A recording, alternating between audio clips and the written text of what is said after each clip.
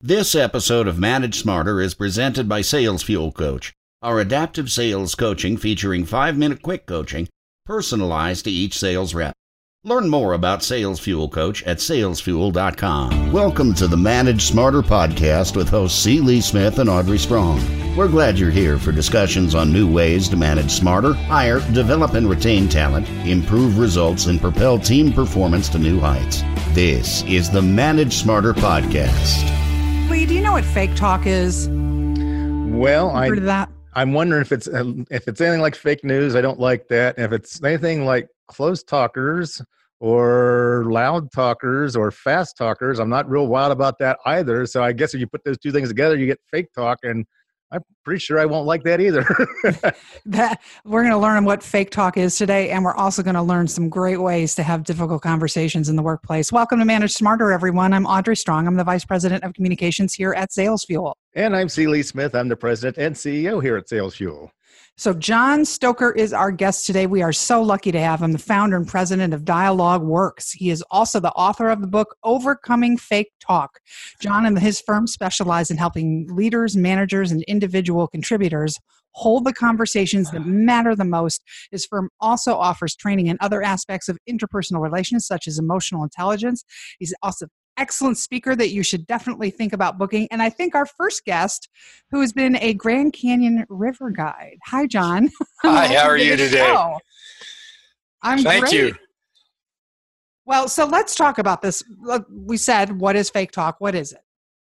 Fake talk, I guess, would be characterized by all those conversations that you hold with people, particularly when you have an issue of some kind or another. And you think, well, if I don't talk about this, nothing will change, so I'm going to talk about it. You may be a little antsy, a little nervous, but you do it. You feel like it ends well, that things will change, and then nothing does, which tells you that you've engaged in fake talk because nothing changed. So that would include any conversation, a conversation with your direct reports, with your own manager, with your spouse, with your children. There are a lot of those conversations where we think we've handled an issue, and then we only find out later when we don't get the results that we expected that we didn't. How can we find out sooner that we didn't engage in fake talk, that we actually had some real talk? Actually, that's a great question. And my, I guess, off-the-cuff answer to that would be is if you have a really clear plan that what you're going to do differently going forward and that you gain commitment to that plan. So let's say I committed you to give me that report I need. That TPS report, yeah. Right, Friday morning. I have to have it on my desk by 8 o'clock in the morning. And, before we've held a conversation, sometimes I get it, sometimes I don't. So we go and have this conversation, which we'll talk about in detail, I assume, and we agree that you will get it to me by Friday at 8, and then here it comes Friday, and it's 9:15, and I don't have it, and I've got to go into a meeting at 9:30 where I share my analysis of those sales numbers with my director. Then obviously I know that something's happened. There was just a disconnect that didn't happen. If I had committed you and said, so you can get it to me, and you waffled a little bit, let's say you looked down and you went, yeah, I'll have it tomorrow, then you got to realize that, probably there's something else going on that you're not aware of. And so when you come up with the plan and then you gain a commitment to the plan, you want to read the reaction of the person that you're interacting with. And if there's any doubts about whether they're going to be able to deliver, then you got to revisit that. Like you said, though, them following directions, there's two people involved in this transaction, though. And if they don't follow directions, similar to the gal when you were a guide who she wanted to go take pictures from the top of a hill, and you said, get out of your swimsuit, put on your tennis shoes and jeans and t-shirt. She fell on that cactus. Why? Because you said she didn't follow your directions. So no, she didn't. Right, she didn't. How often does that happen? So how do you make sure that the person that you're trying to be authentic with and say, here's the plan, will actually follow the directions. Well, part of that plan has to also be that if you can't meet my objectives or what you've agreed to do, that you got to come tell me. And so you're having that as part of the conversation as well, particularly in the commitment part. So I might ask you, can you do it? Which goes to motivation. Will you do that? Goes to ability, or vice versa. What might get in the way? What support do you need? Is there anything that you can foresee in the next 24 hours that's going to keep you from doing that? So if I explore all that with you and you tell me, no, I can do it, I will do it, nothing will get in the way, but that I better reinforce the fact that if something is going to get in the way, I don't want to find out about it at 8 o'clock when I don't have the report. You need to come and let me know immediately, because I have to have the numbers this week. I have to have them analyzed for this meeting that I've got to hold at 9:30. If I was the guy that was going to have to deliver those numbers to you by 8 o'clock, I think a piece of information that you mentioned that would have been incredibly helpful and useful would have been knowing why you needed those sales numbers, because you were going to have to go into a meeting with leadership or whatever and discuss those numbers, and you needed to have them by 8 o'clock for that reason. Well, and here's the thing. He knew about it, or she knew about it. She knew that on Thursday she was supposed to collect all the information from the field and put them into the report that she typically does, and that she has them on my desk by 8 o'clock in the morning Friday so that I can go over them. Why? Because at 9 o'clock I have to review those numbers with the director, and we talk about strategy, because at 10 o'clock we're going to go meet with the VP of sales and the CEO to talk about what our numbers were, what we might do differently. So he or she knows that that's what typically happens. So then all of a sudden, out of the blue, the last 2 weeks in a row, I don't get that report, as has been typical. So I'm going to go back and hold a conversation and discover what in heaven's name has happened.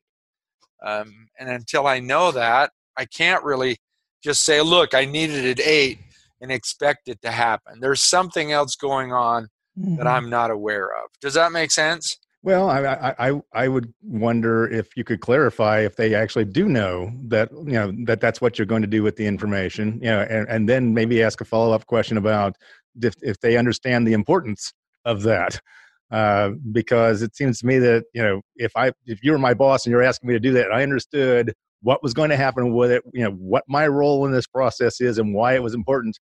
I think that those are clarifying questions perhaps that you can use to help get to the crux of what the real issue is. But you're right, there is a hidden issue there. You just have to find it somehow. Yep.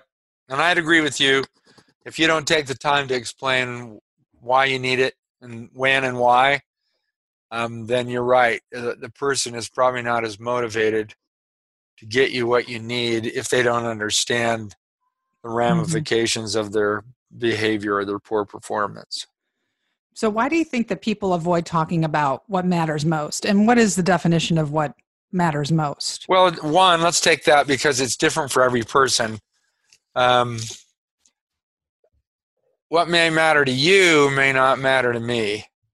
But the thing is that, I did research on this for the book, and I was interested in why people were afraid to talk about what was important to them.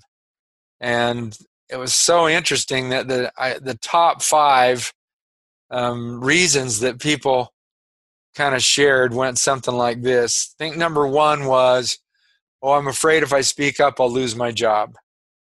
Number 2 was, I don't know what to say. Now, when they said that, notice what they're really saying is, I know there's a way to do this effectively.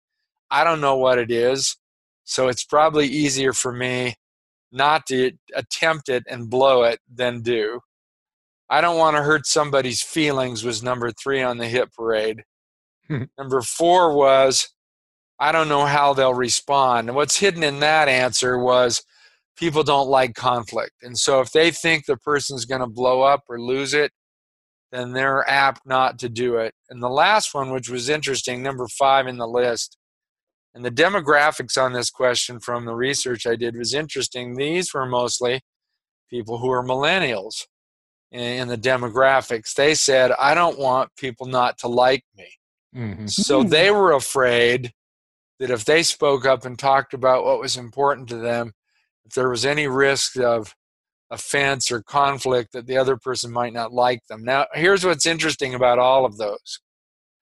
What people are doing is projecting in the present into the future of what will happen negatively with no evidence in the present. Mm-hmm. I just took that one, I will lose my job. Well, how do they know that? Have they ever lost a job for speaking up before? Or have they seen anybody that's done it? Most of the time, not. But if they think that's what will happen, if they make that projection into the present with no data in the future, then that's what their perception is going to lead them to think, oh, this is what will happen. And so therefore, I'm not going to talk about it. In fact, I like to say, if you just put an overall umbrella or penumbra over it, it's fear. And fear for us is an acronym of fantasized experience appearing real. So when an individual perceives and projects that a problem will arise for what they think they're going to talk about, they probably won't do it. And then that means that things don't change or improve. Well, you start off with 3 P's there. I thought you were going to finish it off with a 4th one, which would be procrastination. Yeah, well, I think people either think, oh, I don't do this well, and then you're right, they put it off till the last moment, until they feel like they absolutely have to. And then they screw it up. And then when it doesn't go well, that becomes the justification going forward for, you know what, I'm not doing this again. So, the R part of fear becomes real at that point, because that's what I thought might happen. That's why I was worried about. So in a very real sense, we create our results by the way we think about it. Yeah, I call that catastrophic thinking. Yep, which is a little scary. So, yeah, you had mentioned, I'm afraid someone might blow up or, get mad at me or something like that. So how do you handle that, though? Do you have any tips for managers then? So when they're having a difficult conversation with somebody like that, and the other person then comes back at you and they're coming in hot, what's the first thing that a good manager must do in that situation? Okay, so that's part of the connection principle in my book. And what people or managers have to realize is that when people get defensive or they start to blow up, perceptually, they're thinking that the other person is violating a value that they hold. So I like to say that an emotional reaction, and I mean a negative one, not a happy one, right? Like if I said, oh, I don't agree with that, and you fired back, oh, why didn't you agree with it? If you fired back like that, then I know that perceptually you're interpreting something I'm saying or doing negatively, and that you're perceiving that I'm violating a value that you hold. So this is a different way of listening and attending to what people are doing. So if we just recognize that emotion symbolizes a violated value, I would start asking questions. Help me understand what's going on. I probably would reflect their emotion. I can see you're upset. Tell me more about that. Tell me why you're upset. What do you think I'm thinking?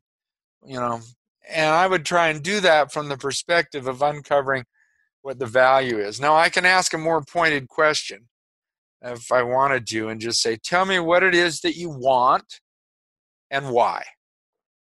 So that's reflect and request. Most people will ask, well, what do you want? But they never ask the why question. And the why question is the value.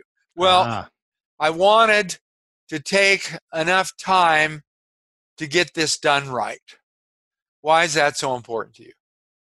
Well, this client has complained in the past that sometime our work is not what they expected.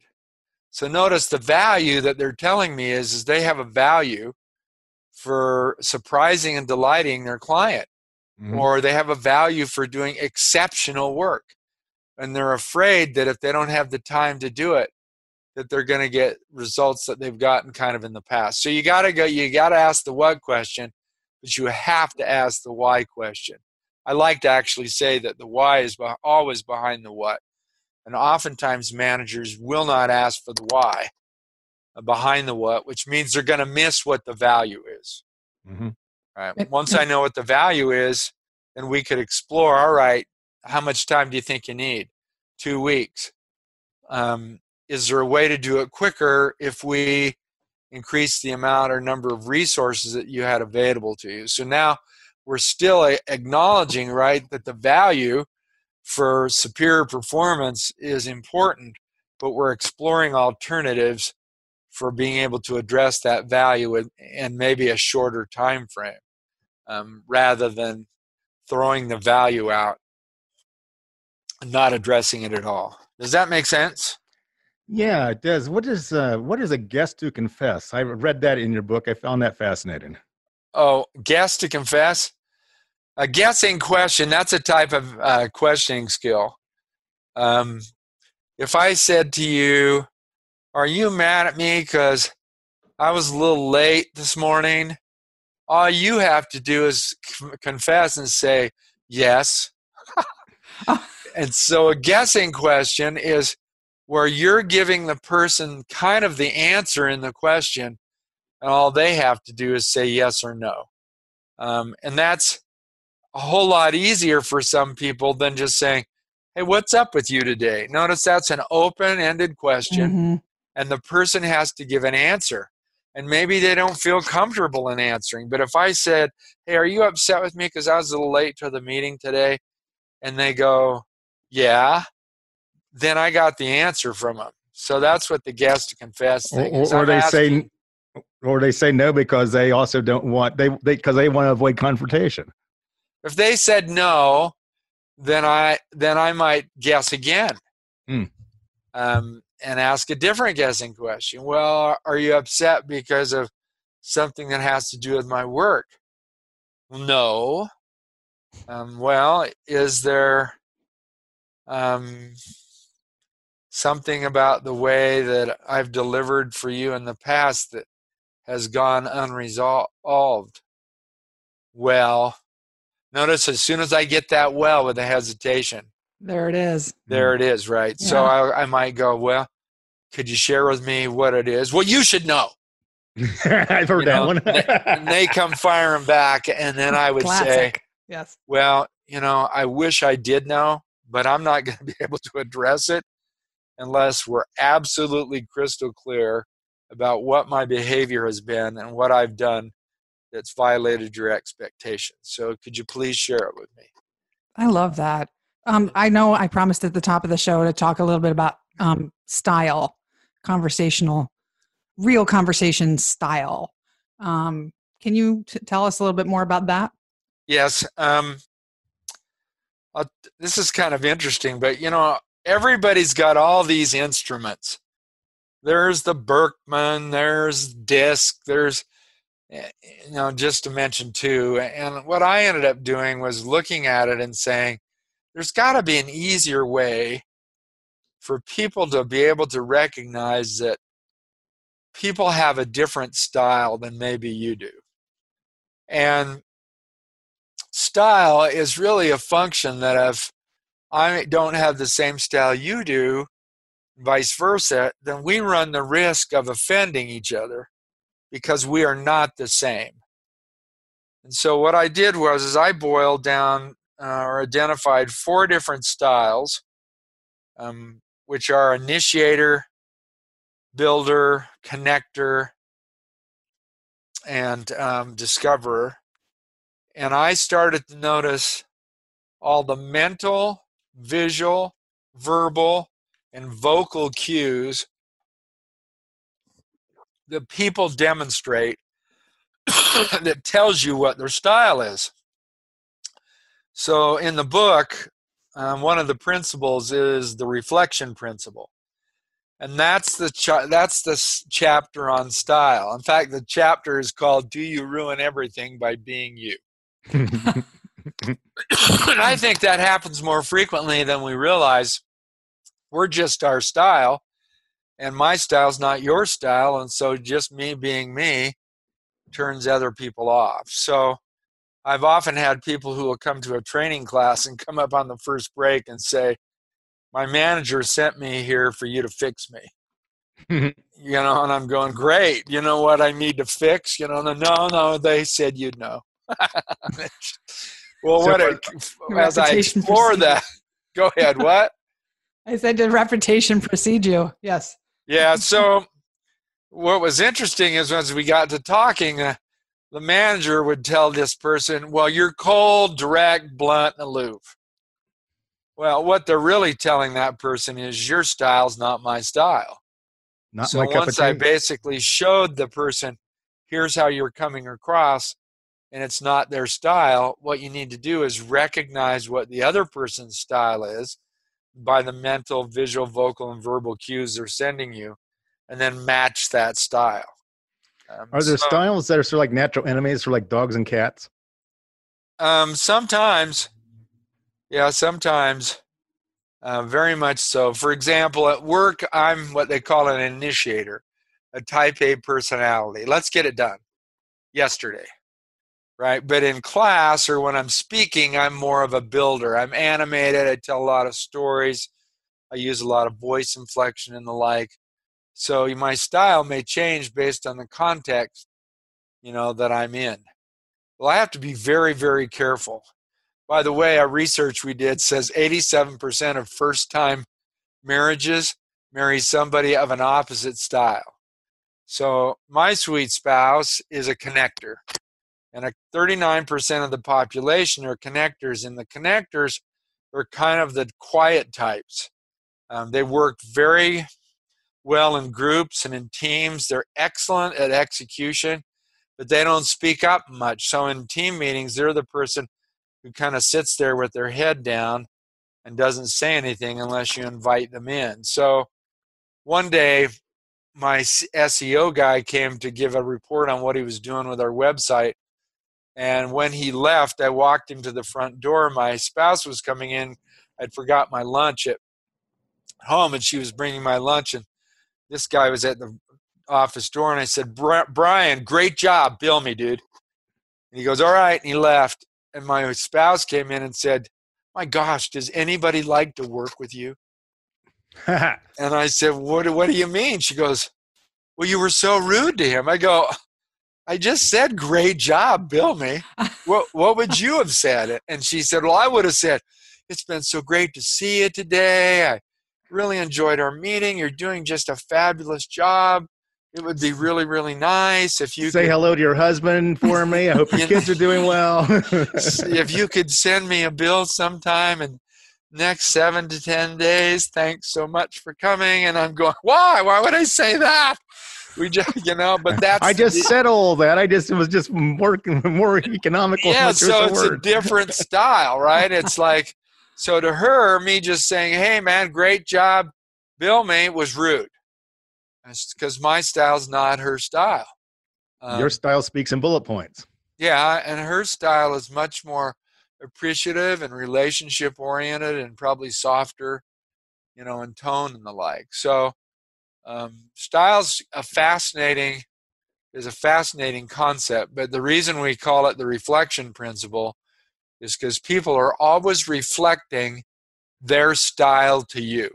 Mm-hmm. That's one principle, part of the principle. The other principle, which is really interesting, is that people will reflect your style back to you. So you've seen this if you walk through the grocery store and you look for the grumpiest person you can find, and you look at them in the eye and you smile and go, hey, how's it going?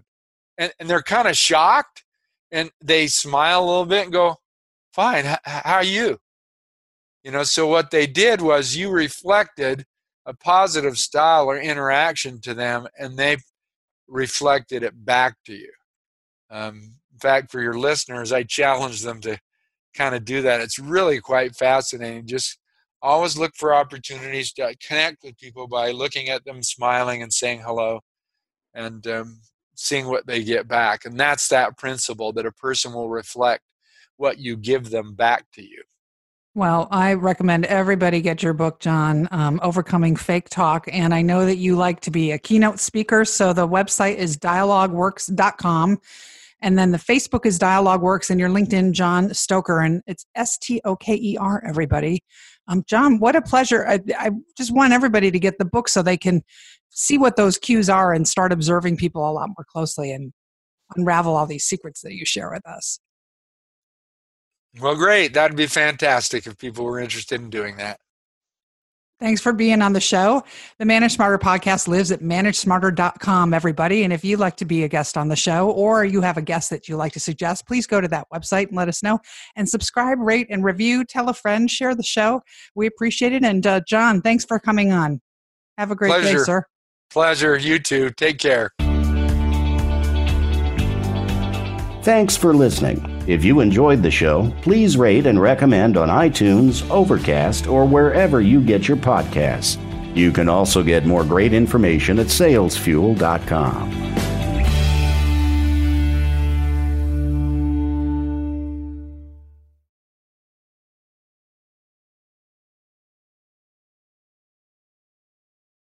This podcast is a part of the C-Suite Radio Network. For more top business podcasts, visit c-suiteradio.com.